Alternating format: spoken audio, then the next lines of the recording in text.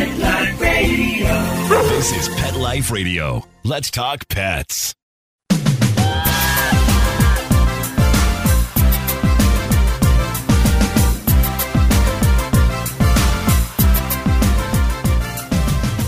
Good day from California. Welcome to the Anything Possible podcast. I'm your host, Dr. Courtney.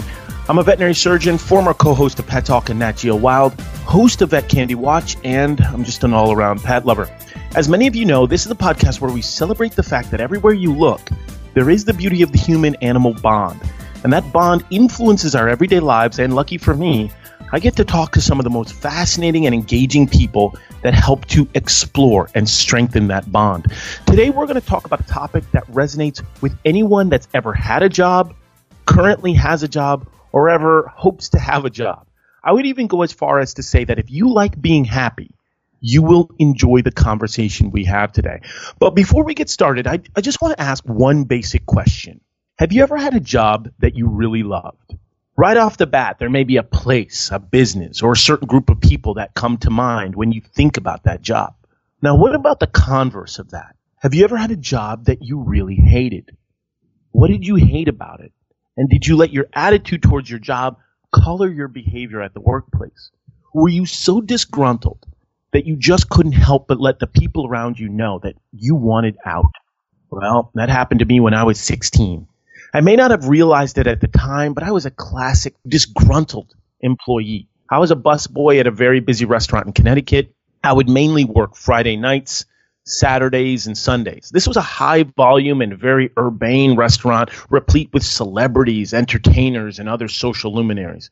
This was a job where as soon as I got to work, I hit the door running. I punched in my time clock and I set off to clear tables. I would then march back to the kitchen with these massive trays stacked with dozens of plates and glasses. At the end of the weekend, I would clear $400 cash or more per day, which at the time was a lot of money for me, but I would leave work nearly every day with a scowl on my face. I really didn't like my job. One week, I remember having a Post-it note stapled to my time card saying, "A smile a day keeps the worries away." I looked closely at my time card and others, and I was the only one with that mood-affirming message. They knew I wasn't happy, but no one asked me why. And to this day, I don't know if it was my maturity level, the people at the job, the work itself, or exactly what it was, but I was rolling in dough, and none of that mattered. It was this experience where I learned something about myself, which was, for me, work is all about love and passion. The money didn't matter. Later that year, I quit the restaurant job and applied for a job at a veterinary hospital where I was stationed in front of a microscope screening dogs and cats for fecal parasites, making far less money. And without question, I was much, much happier.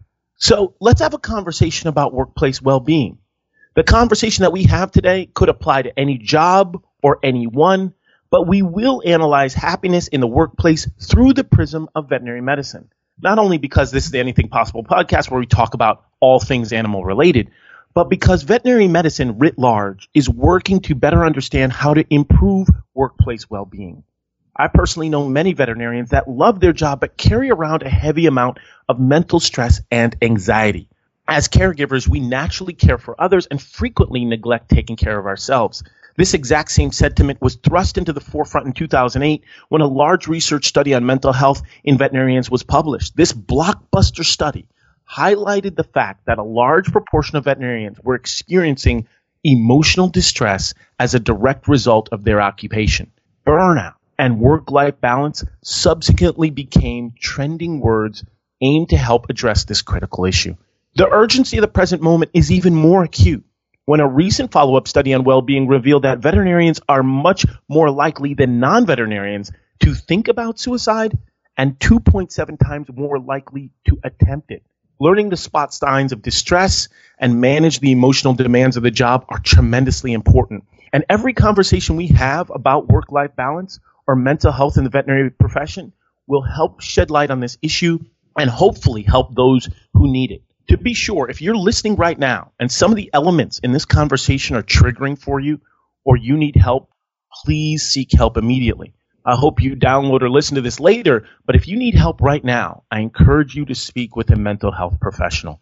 So let's pause for a brief moment. And when we come back, we are going to talk to a workplace well-being strategist. If you want to feel happier at work, or if you want to feel happy in general, this is the person you're going to want to hear from. I'm super excited to speak to our next guest, and I think you should be too. Stay with me. I'll be back in a moment.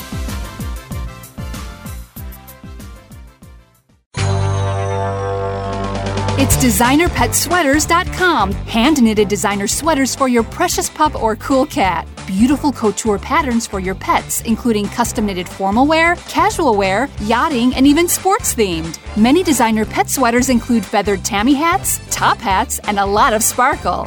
Each sweater includes leg loops, front paw sleeves, and leash opening. Visit DesignerPetSweaters.com to order your four-legged fashions today. Large or small, we fit them all. DesignerPetSweaters.com.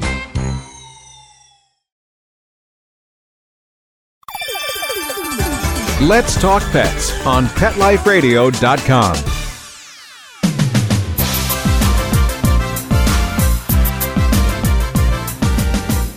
Okay, before we get to our exciting guest, I want to be sure to let everyone out there know how to get in contact with me. If you have any questions, thoughts, or topic discussions, you could reach me at Dr. Courtney DVM on Twitter, Instagram, and of course right here on Pet Life Radio. Questions with positivity and love will get answered with priority, but not exclusivity. So I'll pretty much answer anything. As we discussed before the break, we need to advance the conversation of well-being in the workplace, and in particularly in veterinary medicine. And so today, I'm joined by Josh Weissman. Josh is a workplace well-being strategist, and he's been a proud member of the veterinary community since 1995. He's been fully immersed in the world of veterinary practice management and ownership since 2009. He's a positive psychology practitioner and co-founder of Flourish Veterinary Consulting. He's served the veterinary industry in a variety of roles, ranging from technician to practice manager to hospital owner. Now, his credentials are pretty thorough and bona fide. He graduated from the University of Colorado at Boulder. He has a master's degree in applied positive psychology and coaching psychology from the University of East London. Josh has numerous certificates in positive psychology, culture-driven team building, and in developing effective teams. Pulling from those graduate certificates and his master's in applied positive psychology, Josh is now dedicated to helping cultivate environments in which veterinary professionals can thrive. And most importantly, Josh, he's just a really happy guy. So let's welcome Josh to the podcast. Welcome, Josh. Thanks, Courtney. It's a real pleasure to be here, man. Man, I really appreciate this time. You know, you and I had a chance to just speak real briefly and introduce ourselves offline. And man, you know, after listening to you, you know, the knowledge you were dropping in that meeting that I attended was so powerful that I really wanted to have this conversation with you. So I deeply appreciate you being here. Really, the pleasure's all mine, man. Thanks for having me. No problem, man. Well, let's jump right into it then. Set the scene for me. How did you find yourself in this wonderful profession of veterinary medicine and in this particular tract, you know, in terms of well-being in the workplace? Yeah, that's a great question. Thanks for asking. So I actually grew up in Wisconsin. I moved to Colorado in the late 90s, and I'd gotten a job at a PetSmart, not working in vet med. I was just working in the store, in the specialty department. I was the guy who was, you know, catching the fish for you when you wanted to add some fish to your fish tank. We had a veterinary hospital there. At that time, they were called PetSmart Veterinary Services. And the chief of staff there was this guy. He was still one of my favorite human beings on the planet, Dr. Donald Davidson Dodge III. No joke. A lot of alliteration. Yeah, right? Triple D III. That streak has broken, by the way. He did not name his son Donald. But, man, he's going to regret that. I know. Awesome guy. But as if the alliteration of his name, you know, wasn't entertaining enough. Donald's 6'7". He's about as skinny as a pencil. He wore a bolo tie to work every day. I mean, he was just like the epitome of the happy-go-lucky dude. A real character, yeah. Oh, yeah, definitely a real character. And, you know, I had these ideas, these visions that maybe I'd want to go to vet school someday. So I kind of wandered over to the hospital, and I sat down across the table from Donald, and I said, hey, you know, I'm thinking maybe after I graduate college, I want to go to vet school, but I should probably get some sense of what it's like to work in a veterinary hospital. Can I come volunteer here on my days off? And he looked at me and said, you know, I'm really sorry, Josh, but we don't really do the volunteer thing here. But I'll tell you what, I can hire you. which I had no idea that, some guy off the street could come and work in a vet hospital. Right, exactly. So I jumped at the opportunity, and that's kind of how I stumbled into vet med.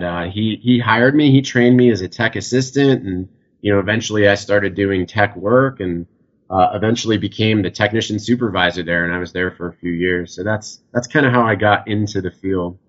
And so I did the tech thing for a number of years at a variety of different practices all around the Colorado Front Range. And then one day I was working at a hospital in Boulder, and a practice that I had worked at a few years prior ended up selling. The original owner sold the hospital to 2 DVMs and a vet tech. And I went, well, that's interesting. Right. So I hopped onto Google and did a little searching. And sure enough, in the state of Colorado, a non-DVM can have equity, can have ownership in a veterinary practice. So here I am, I'm a tech. It's the mid 2000s, and I'm making about $9.50 an hour.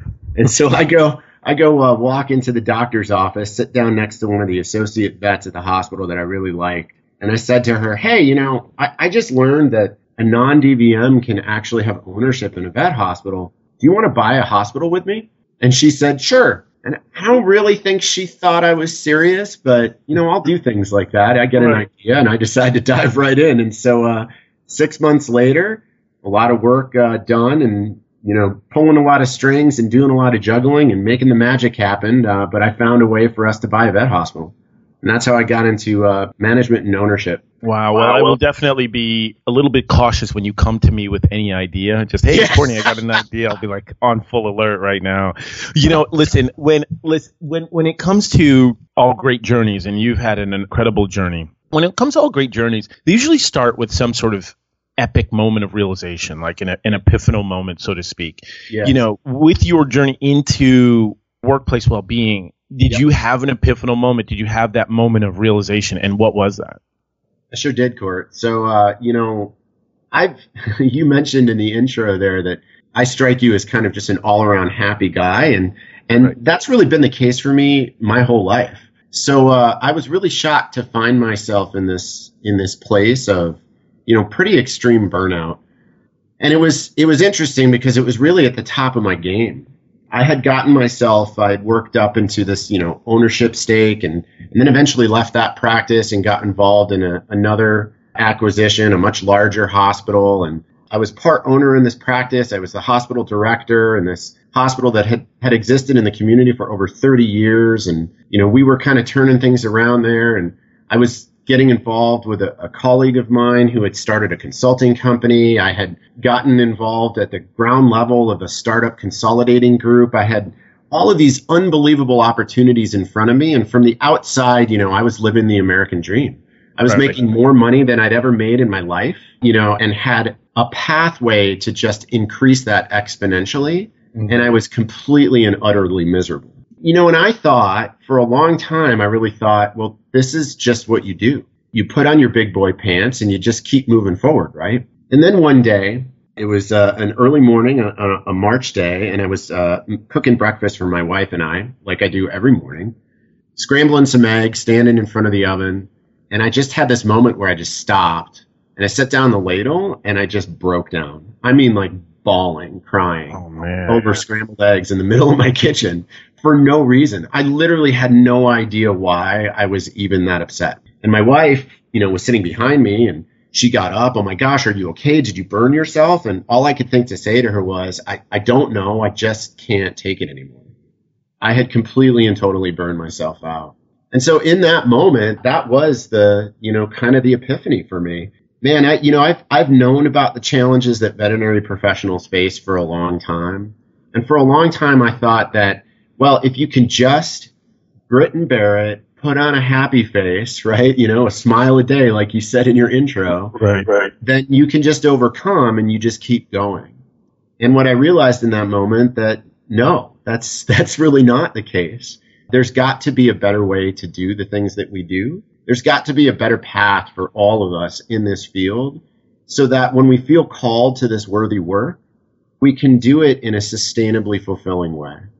And so I decided that my next journey in life was going to be to find that way for us, to find that path. So I left everything. I left my position as hospital administrator. I sold my equity in the practice. I left the consulting company. I left the consolidating group, and I went back to school, man. I went and got all these certifications and this education, and I've just been on a mission ever since then to find that path for all of us so that we can all reach that sustainable fulfillment in our career.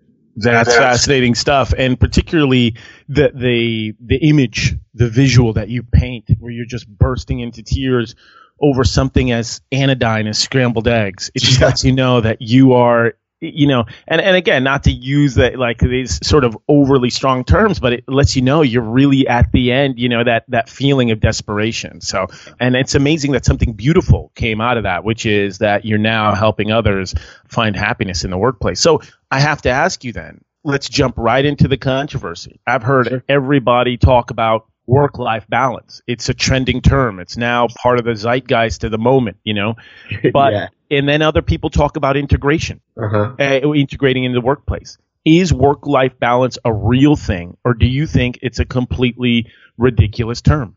I think that's a great question, and I'm so glad that you brought that up. And I'm going to apologize in advance. I may end up giving you what might feel a little bit like a nebulous and evasive answer.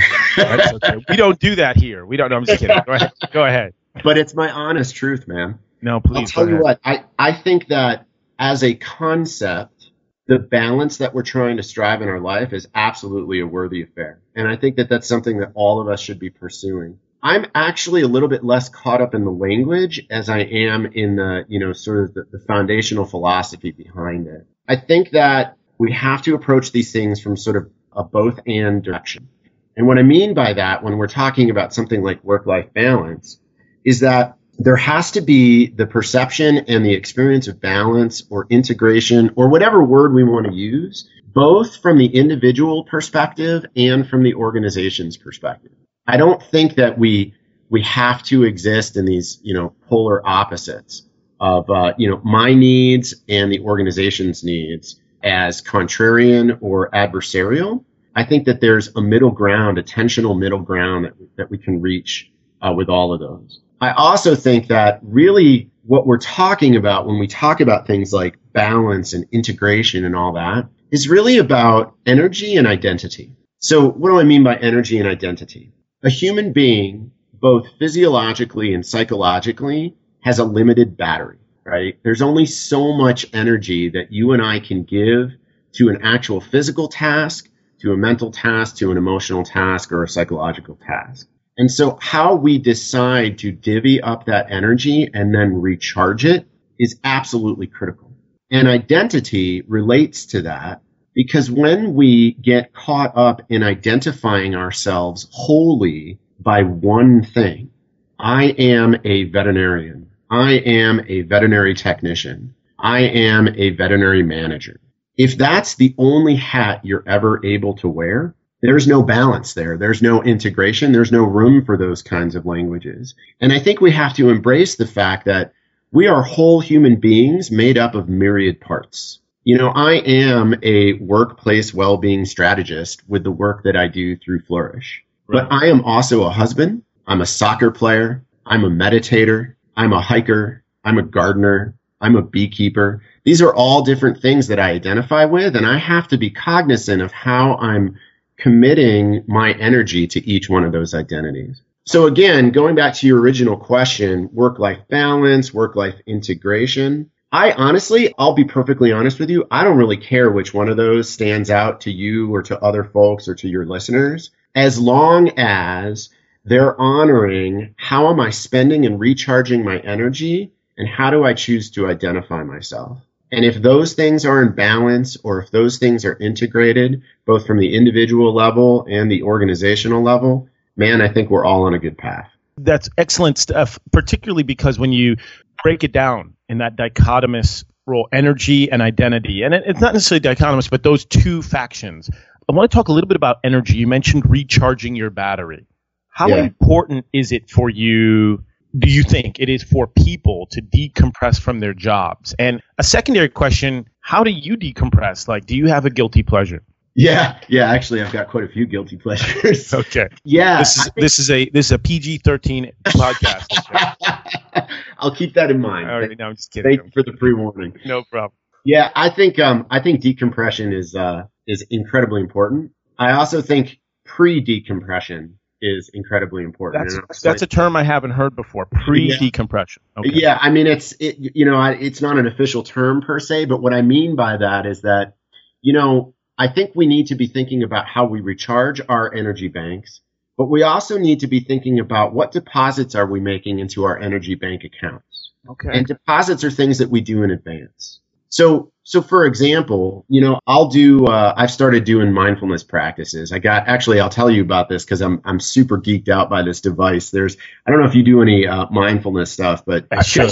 Well, I'll tell you, coming from a background now, especially with a formal education in positive psychology, like one of the things that you see in the research pretty consistently is the power of mindfulness to enhance resilience and well-being and job performance, all sorts of these wonderful outcomes. So I've known about the science of this for a long time. And I've tried things like, Headspace or the Calm app, things, these guided meditations. And man, I can't do it. I can't do it. I don't know why. I really struggle with it. And then I end up giving it up until I bought this device called a Muse headband, M-U-S-E.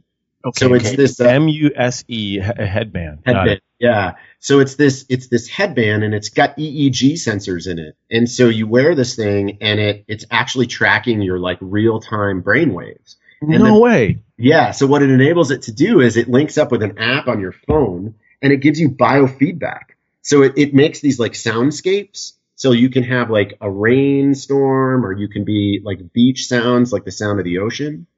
And depending on what brain waves you're in while you're doing your mindfulness practice, so if you're in a calm state, the waves will be really calm. You'll hear birds chirping. If you start to get distracted and you get into an active thinking state, the EEG, the Muse knows, and all of a sudden the waves will pick up in intensity. The bird chirps will go away. You'll catch yourself. You'll be like, oh man, I was just thinking about this project I got to work on later. Let me get back to focusing on my breath. It's this amazing device. So I've started doing this on a daily basis.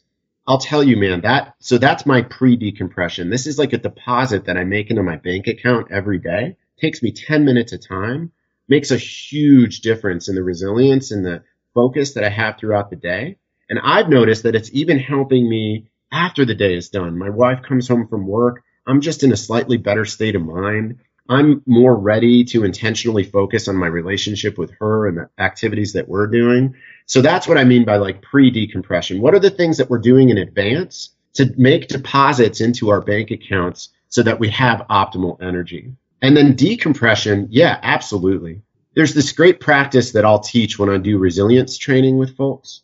And it's a real simple tactical tool that everybody can use to decompress, moving between the workspace and some other space. And it's what we call a third space ritual. So if you think of leaving work at the end of the day, that's leaving space one. And then after work, you're going to go home. So you're going to a second space, your home space. In between those two spaces, you can build in a ritual that will help you mentally, physically, and psychologically decompress so that you can set an intention for how you're going to enter that second space. So that ritual is your third space. It's the in-between. And what you're going to do in this space is 3 R activities. You're first going to reflect. And it's very key. It doesn't have to be super intense, but it's just really, really basic questions. What went well today? What did I learn today? And even in the worst days, you'll find something went well. Like, for instance, you survived the day. You're Right. still there to ask the question. That's something that went well. What did you learn today? So just take a moment. It might be 30 seconds. It might be 5 minutes, whatever works best for you. Maybe you're going to do this in your car on the way home. Maybe you're going to do it sitting on the bus, maybe on your bike ride home, whatever. But take a moment just to reflect on the day and ask yourself, what went well today? What did I learn? Reflection done. Now you're going to move to your rest state. And by rest, what I mean is you're giving your brain a rest from the mindset that you were just in. You know, when we walk into work, we embrace this work mindset, right? There's kind of the part of us, we put on the work hat and we get into work mode. That mode is not necessarily beneficial in the next space that you're going in. So what you want to do is you want to give your brain an actual intentional rest from that mindset by committing to another activity that has nothing to do with work. And this is deeply personal, and it varies. There's no right or wrong here, as long as it's something that engages your brain in an activity that forces it into a mindset that's not work related. So it might be do a 5-minute Sudoku puzzle. Sudoku. Gosh, I've never seen that. It might be sitting down and doing a crossword. It might be reading a chapter of a fun book. It might be watching a TED Talk. It might be listening to a podcast. It might be going to the gym. It might be going for a swim. Whatever it is, something that engages your brain in something non-work related. So you've reflected on your day. Now you do your rest activity. Your rest could be a minute. It could be an hour, whatever works for you. Once you're done with rest, now you're going to reset. And by reset, you're going to ask yourself the question, when I enter this new space, how do I want to show up? And if I want to show up that way, how do I need to behave? That's it. And then you go into your next space. Oh, man, those tools are incredible because it's applicable to everybody. And particularly the provocative question, what went well today? Even as you were just asking me that, I started to reflect on my own day. It's super early, so hopefully there's more things that go well. But I started to reflect on even yesterday. So these tools that you bring up are so useful. And I hope everybody listening will just replay this and listen and just say, what went well in my day? They'll give their brain a rest. And then, of course, they'll reset and come into that new space in a much better mindset, or whatever mindset you want, right? It's you walk into that new space. You can come into that new space in whatever mindset you want. Yes, exactly. Okay. Now, there's some people listening and be like, man, those all sound great. But Josh, I'm in a rut, man. I'm in a rut. I can't get out of it. I mean, I have to give myself a pep talk in the car before I get out to walk into the building. You know what I mean? Sure. Like, what in your mind, and you schooled us to the game and at this meeting really nicely. You talked about a term called learned helplessness. What is learned helplessness, and how does that apply to those experiencing anxiety in the workplace? Yeah, so learned helplessness, I can explain that. How it applies specifically to anxiety, I may not be the most qualified person to answer that question. Okay. But I'll do my best here. So learned helplessness, let me tell you a little bit about kind of the research that uncovered this. So if you take, some sort of a creature, we'll say a mouse or a rat, and you put that creature on a plate, like a metal plate, that's attached to a button, a switch that you can click, and an electrical charge will go across the plate. So we're not talking about something here that's going to actually physically harm this animal, but it's enough of a shock that, like, whoa, like the buzzers that people will wear in their hands, and then as a gag, they'll go and shake your hand, and it surprises you, right? Yes. So you click the button. Of course, the rat, as soon as it gets this little tiny shock, it scurries off the plate. It wants to escape from this, uncomfortable sensation. Well, now you put a box around the plate. You put the rat on the plate. All the escape routes are gone. You click the button. The rat's going to try and get away from this uncomfortable experience, but it can't. You click the button. It tries to get away again. Eventually, after enough repetitions, this creature figures out, man, I can't get out of here, and it stops trying. Psychologically, this gets interesting when you then remove the box and you click that button. All the escape routes are open. So logically, we would think, well, gosh, of course it's going to scurry off the plate and get away from this uncomfortable feeling. Well, it doesn't. It just sits there and takes it. That's learned helplessness. That's what it looks like. And what's fascinating and troubling is that any living creature can experience this phenomenon. And my concern is that we see it a lot in the workplace. We see this learned helplessness kind of come about a lot in the workplace, and in the veterinary workplace in particular, I'll see it. And it's this just kind of overwhelming sense of, I have no power here. I have no say here. Nothing I do or say really matters. This place is just going to be stressful for me day in, day out, no matter what. And so, of course, when you have that experience, consciously or unconsciously, you're going to dread going to work in the morning. And it's going to be really incredibly difficult to get out of the car and walk through the front door. Totally get that. And that's the kind of thing that I think we really need to try and reverse.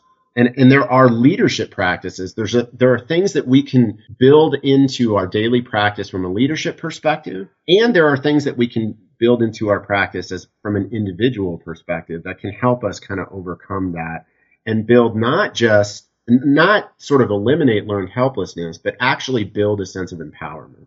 Before we jump into those tools, because you just gave us some tools earlier, and I think that you've got so many tools in your toolbox that I think people need to hear. When you talk about somebody who says in their mind, I have no power here, it's just going to be like this, do you find that workplace well-being, or in the research that you've done, do you find that workplace well-being varies within a veterinary profession depending upon what role you have? Do you find well-being changes depending upon whether you're a practice manager, a veterinarian, or a veterinary technician, or part of the support staff? Yeah, that's a really good question. So I'll tell you about a little bit of research that I've personally done that will help to answer some of that. You mentioned earlier in your intro, you talked about kind of the rates of burnout and things like compassion fatigue that we're starting to see now that, the industry's waking up and looking at these things among veterinarians. So I came across a study that was published in JAVMA. It was either 2017 or 2018, I don't recall. And they were looking at moral distress. Specifically, they wanted to see what's the impact when a client can't afford treatment on the veterinarian from a moral distress perspective. One of the things that they measured in that study was self-reported burnout. So they didn't use an actual validated burnout measure. They simply asked the veterinarians, essentially on a scale of 1 to 5, how burnt out do you feel right now? Sample of about 1,100 veterinarians, and they found that 49% of these veterinarians reported a 4 or a 5 out of 5 on burnout. So moderate to significant burnout right now. So I saw that and I was really troubled by that, and also not really that surprised. It pretty closely matches what we see in human medicine as well. And so I started looking around to answer the question that you just asked. I was curious, is this something we just see in veterinarians, or do we see it in other roles? And I couldn't find anything. So I did my own research. I put out surveys first to veterinary technicians. I got 1,240 responses from veterinary technicians all around the U.S. I asked a variety of questions of them related to well-being and career satisfaction and stress management. But I did also ask that same burnout question. This is sort of the academic definition of burnout. On a scale of 1 to 5, how do you feel you're currently experiencing it right now? And I found out of 1,240 vet techs, including both credentialed and non-credentialed techs, 51% of them said that they were experiencing a 4 or a 5 out of 5 right now. Wow. Yeah, really troubling. So then I said, well, gosh, I have this background in management, and I know for a fact that veterinary managers experience the highest rates of loneliness at work among all of the roles in the hospital. So I went to veterinary managers and I repeated the study. Now, it's a little harder to get large numbers of veterinary managers. Often in a practice that has a manager, they've got 10 or 15 or 20 techs and one manager. But I did get 161 practice managers to respond from across the country, and I saw almost the same exact response. It was 48% of veterinary practice managers said that they're experiencing a 4 or 5 out of 5 on burnout right now. So I think that the well-being challenges, to me, it doesn't really surprise me, are pretty consistent across all the roles. The factors that contribute to it probably are different. The things that a veterinarian has to experience in terms of the moral distress because they're kind of the decision makers versus a tech versus receptionist or a manager probably vary.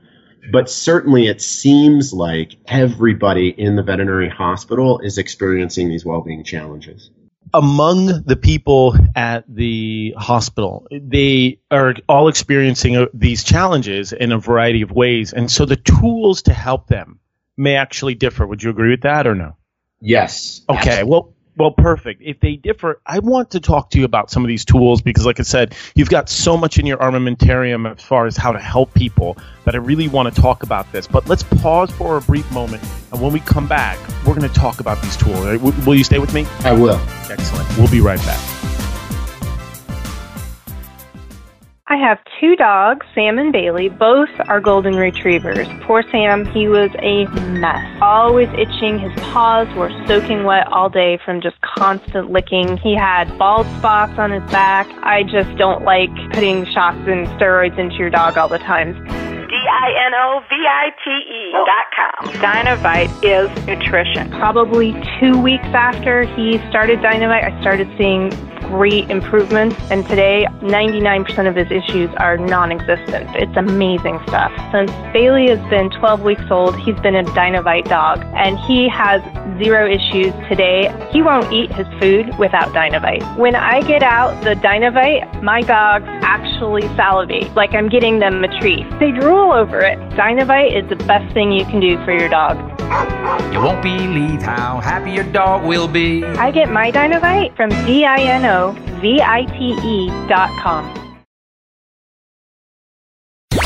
Let's talk pets Let's talk pets on Pet Life Radio. Pet Life Radio. PetLifeRadio.com.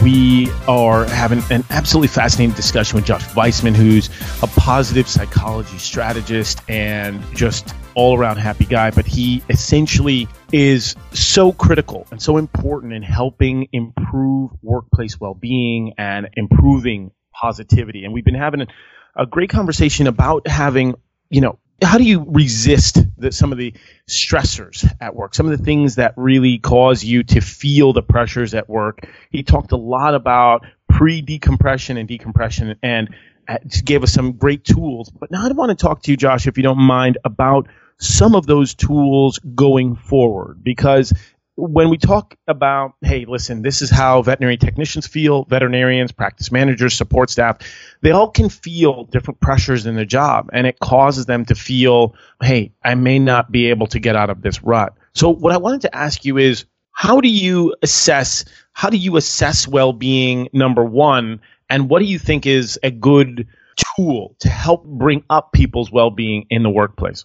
Yeah, that's a great question. Thanks. So the assessment phase, I'm a huge advocate, especially coming from business management and ownership background. I'm a huge advocate of you get what you nurture, and what you measure is nurtured. As a hospital owner, I'll tell you, Courtney, I had like spreadsheet after spreadsheet to measure all the important KPIs and financial metrics, around the health of the business. And I knew my numbers inside and out. And so that made me a really successful business owner. However, it did not make me a very successful human leader because I wasn't actively, intentionally, and routinely measuring the human experience in my workplace. And so I'm a big advocate of finding ways to measure the actual human experience. Let's measure the well-being of our people.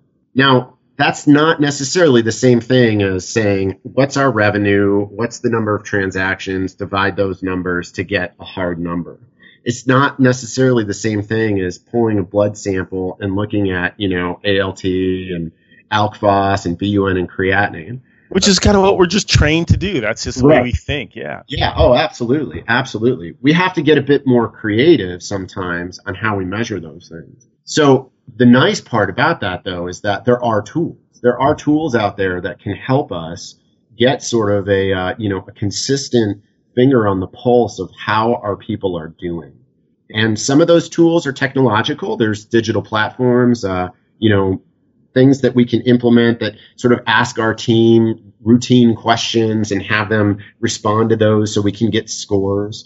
There are tools that I utilize through the work that I do with my consulting company that are a little bit more psychometric tools, so tools developed from research in positive psychology and related fields. So there's survey tools like that I can use to sort of quantify the well-being within a particular workplace. I have a variety of those tools that I'll use. Would you be okay with that term coach? If somebody says, hey, I'm using a digital platform, but I also need a coach, would you consider yourself like that? Oh yeah, that's a big part of what I do, actually. Excellent.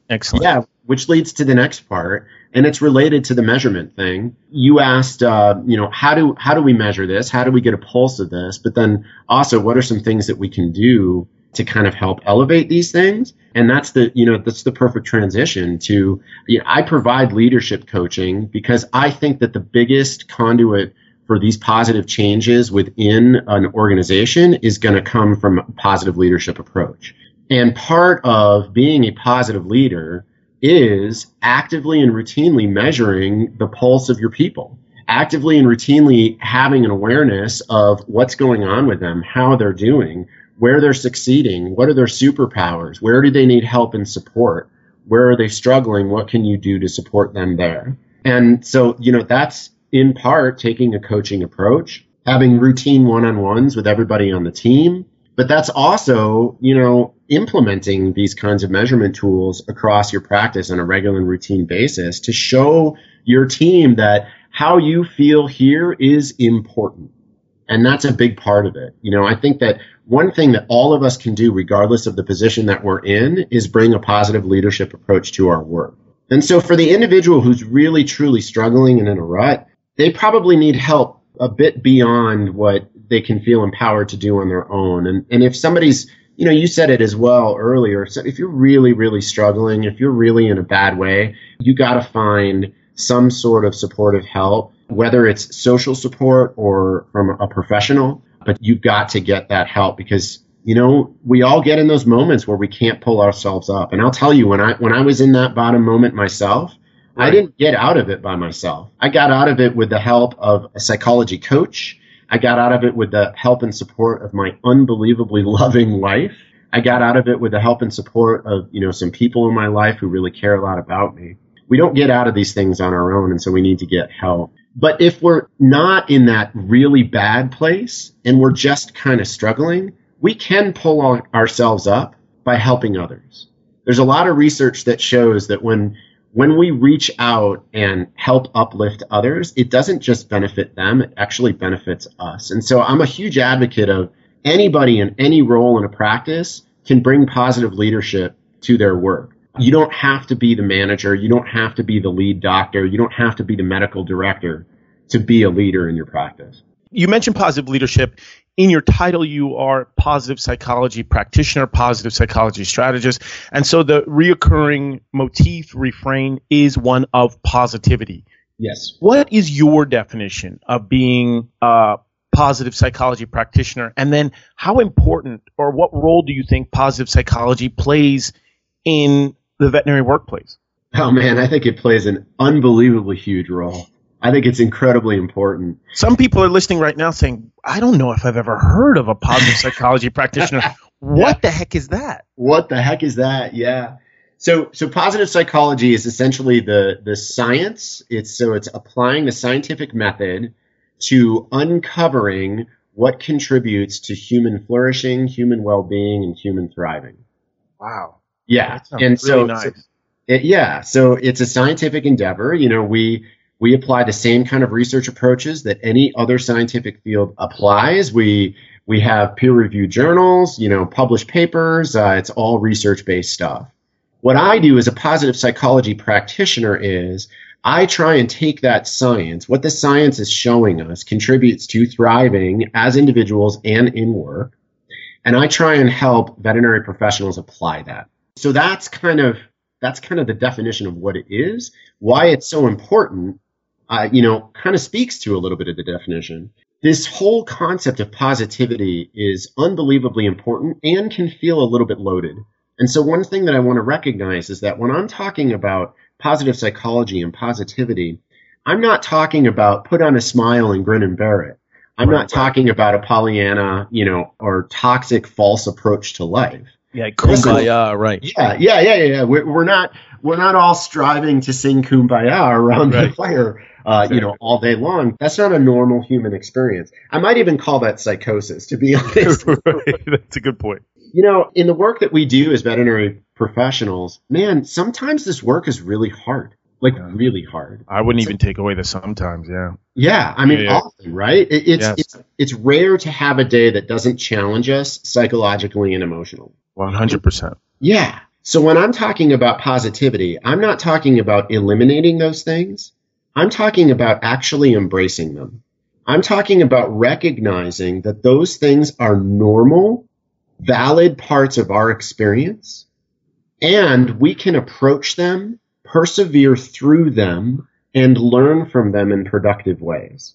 That's the kind of positivity that I'm trying to to bring to the field. And I think we need it. I think this is a prescription that all of us desperately need in this field. Yeah, I think we all desperately do too. And that's part of the reason that I'm talking to you, not only because you're an excellent speaker, but because these tools, I think I actually try to practice implicitly just on a daily basis without realizing that there are actual bona fide terms and an entire science, an entire branch of psychology that's fueling these behaviors. And so some people are saying, okay, this is great. I want to find the superpower in every person that works with me. It's wonderful. How do I do that? Are there, I've got these Myers-Briggs tests here in front of me. I've got these other tests here. I've got these anonymous surveys. I even have a anonymous box that people can put comments into in my office. Is that all I need to do? What else is there to do? What would you say to them? Yeah, what I would say to them is that you can't do too much. Okay, got it. Yeah. Use everything in your toolbox. Use everything in your toolbox. Get comfortable with the discomfort of experimentation. Try different things to see what works for you. Try different things to see what works for the people that you're trying to connect with. Some things will work, some things won't. Get comfortable with experimenting and trying different things.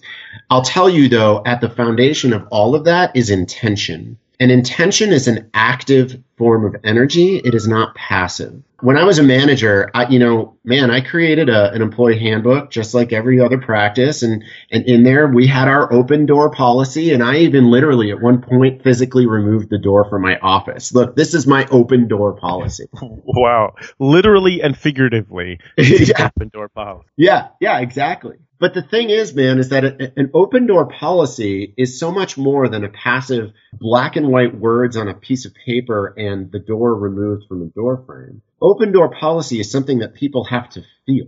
And I never invited them into my office on a regular basis and said, hey, let's sit down. Let's tell me about a time this past week that you felt like really energized in your work. What was going on there? What were you doing? What was the activity? How did you feel? What were you thinking? Man, I never sat down and had those conversations with people. I never invited people into my office on a regular routine basis and said, hey, how are you doing? And then just shut my mouth and let them talk. So it's the difference in intention. It's the difference between being passive. I've got a box where people can anonymously put their things in. I've got an open door policy in my handbook, and being active and actually going out there and doing everything you can to formally find out, learn about the people that you're trying to connect with, and then use that knowledge to support them and encourage them to learn the same things about you. This is a two-way street. And that's an excellent point, because when you talk about being active, you say, all right, this is good. I'm headed in the right direction. I'm going to bring people in. I'm going to invite them in. I want to hear what they have to say. But then I also want to utilize anonymous surveys, because not everybody's going to feel comfortable talking to me. So when I have these surveys, I want to find out, are there things that I should be looking for on a survey that you think are very useful? Essentially, like you said, having a two-way street on these surveys, basically saying, hey, I want to know how you feel at work, and then I also want you to tell me how you think work is going. So do you think that there are some things to look out for on the survey that say, all right, this is a good survey I could use at work? I guess I'm a bit unclear, Courtney. Can you help me understand what you mean by, are there good things to look for on a survey that says for instance, you're looking at a survey or you're looking at a tool, an assessment tool, and you're saying to yourself, I'm not sure this assessment tool gives me an accurate picture of what well-being is at work. As an example, some people are familiar with Kersey, or some people are familiar with Myers-Briggs, or a DISC, and they're saying, I don't know which tool is the best tool to use to assess workplace well-being. So I'll tell you, I'm a bit of two minds on this. There's one part of it, like if you're really genuinely wanting to measure and quantify well-being, I think you need to be a little bit careful about what you're asking, what kind of survey tool you're using. I tend to lean towards strongly recommending tools that have been validated by research, that, have some research backing, some science backing behind them. And so the survey tools that I use when I'm working with a practice to kind of help them get those numbers, right?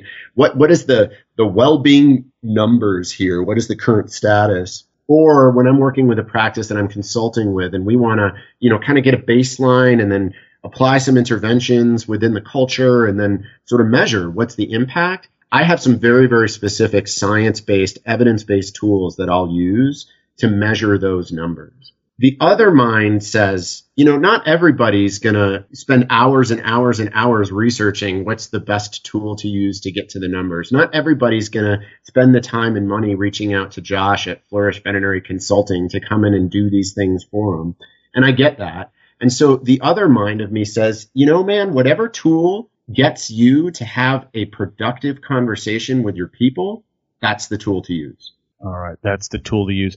I know that a couple of people have reached out talking about their particularly practice managers, hospital owners, veterinarians who own their own hospitals, and they're wondering if right now it's just so difficult because I wear so many hats. I'd like to improve workplace well-being. I'd like to be a good doctor. I'd like to go home. As you had mentioned earlier in your intro, you have many hats. And they say this would be another hat to wear. Besides Flourish Veterinary Consulting, because obviously you'd be an awesome tool, are there other tools outside programs that they can help use? For instance, some people are familiar with an EAP program. Are you a fan of those, and what are those exactly? Yeah, so EAPs I'm a huge fan of. So EAP, as you probably know, stands for Employee Assistance Program. So an EAP is a very inexpensive benefit. It's an insurance type benefit, often tied to insurance programs, that a practice can offer to all the employees. The way that it works is you subscribe to it, you pay a fee based on the number of employees you have, and then every employee in your business has access to the EAP. The cost for these things are like pennies a day, literally pennies a day. It's really, really inexpensive. The benefit or potential benefit of them are exponential. So most EAPs, one of the key sort of resources that they offer to teams are confidential access to mental health resources like counselors, therapists, things of that nature. So commonly you'll see an EAP will offer employees, up to 6 visits a year for a counselor. Again, it's totally confidential. So the employee doesn't have to come to you as the owner or you as the manager and say, I'm struggling, I need help. They call a 1-800 number on their own, from work, from home, on the weekend, doesn't matter. The EAP sets them up with a counselor. The practice owner, the practice manager, your team members, nobody ever knows that you've used that resource. Really wonderful resource for pennies a day. I mean, I personally think every single veterinary hospital should have an EAP program for their employees. But they're not just, these mental health services. Often EAPs will include like legal services, so access to an attorney for legal questions, financial services, access to a financial planner for, financial related questions. And that financial well-being component is a huge part of what contributes to our challenges. So I think EAPs are great. I'll tell you one thing. Please go ahead. Yeah, if you don't mind, I want to interject because you made a really interesting comment, and it's an objection that I hear all the time. Man, Josh, this stuff sounds great, but gosh, it's just another hat I got to wear, and I don't have the time for this. I'm too busy putting out all these other fires. I want to tell you about a piece of research that really blows my mind. So I talk a lot about this idea of, having these conversations, being intentional, taking an active approach to checking in on your team and offering support. And one common way to do that is having regular one-on-one meetings with everybody on your team. And in a particular piece of research done through related to the field of what we call positive organizational scholarship, these regular meetings were implemented. I apologize, my yellow-naped Amazon is in the background waking up. It sounds like life in the background. I love it. But anyway, what they did was they went into organizations across 16 different industrial contexts, including human healthcare.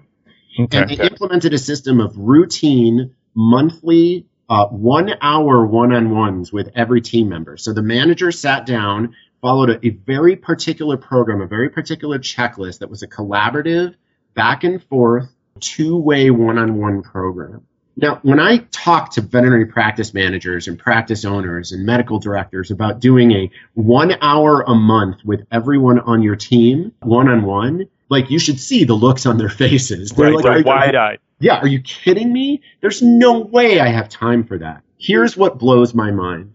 They implemented these programs over 18 months, and at the end of the 18 months, one of the things that they measured was the amount of time that the managers had as compared to before implementing this program. And implementing this program, the average manager found that they actually increased their free time by almost a full day a month. So having one-on-one meetings with every member of their team once a month increased their free time by almost a full day every month.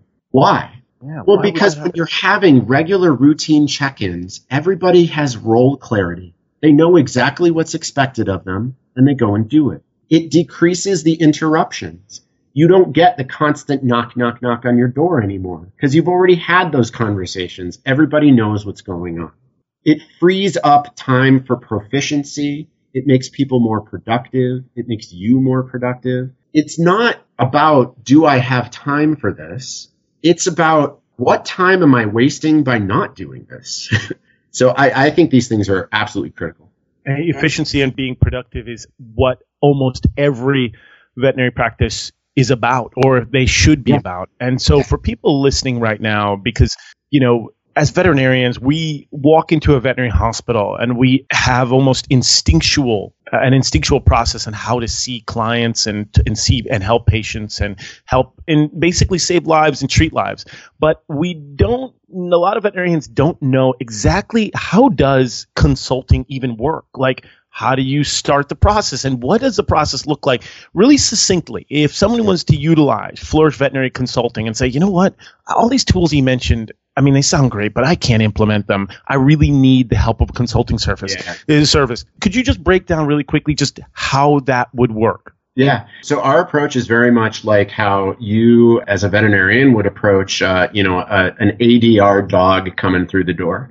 Right. So the first thing we're going to do is an assessment. We call it the discovery phase. And we're going to use a lot of these tools that we've talked about today. So we'll do some, formal measurement. So we have a pretty extensive survey tool that everybody on the team takes, and it allows us to quantify. It's our blood work. Along with that, we also have conversations. So in smaller practices, we'll actually sit down and do these one-on-one meetings with every single person in the hospital. If it's a larger practice, we'll do focus groups. But we're going to spend time in your practice actually getting to know you, your team, how everything flows, and really get a good image of what the culture is like.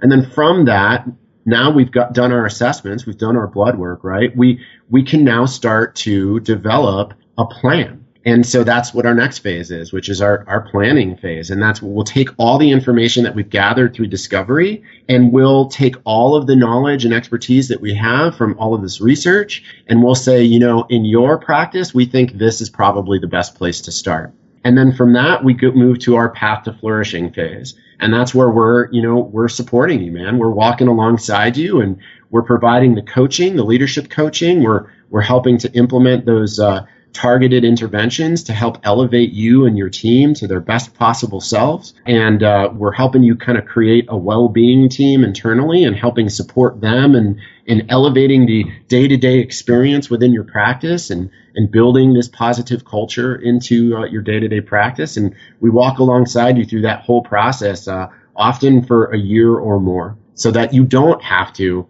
wear all the hats and have all the knowledge and do this all on your own. You've got support through the whole process. Listen, pet parents come to us because we're an expert, in that field. They're looking for someone with that knowledge base, and they're looking for somebody to help. And veterinarians and veterinary practice managers, support staff, all of us need to also utilize that same approach. Go to the experts, particularly if you're having trouble, with workplace well-being or just well-being in general. I think utilizing the help of an expert is such awesome advice. And, these tools that you brought up today, of course, we could go on for hours because I know that you've got so much there and so much knowledge to impart. But I really want to thank you for just sharing some of it, just a small sliver of what you have to offer and the knowledge that you have to help people increase positivity in their life. Yeah, it's my pleasure, man. And I just want to thank you, Courtney. I got to tell you, your passion for positivity in general and just what you bring to the table and the energy that you have, it's contagious, man. And I'm grateful for you. Oh, thanks, man. That makes me feel good. And like I said, part of me is like, man, he's so good at being so positive. But on the other hand, I know it's genuine and it's sincere. So thank you again. And if you don't mind, man, I'd love to at some point do a round two. Would you ever come back? Oh, absolutely. It'd be my pleasure. Awesome. Thanks again. And everyone, this has been absolutely fantastic with Josh Weissman. Everybody, check him out. Check out Flourish Veterinary Consulting. Rewind, pause, listen to these tools that he gave because they're all absolute gems. And I hope everybody can hear this and help improve positivity in their own lives. All right. Well, that's it. And for the next episodes, do not forget to tune in. And just remember, there's nothing stronger than the human-animal bond. Let's Talk Pets, every week on demand, only on PetLifeRadio.com.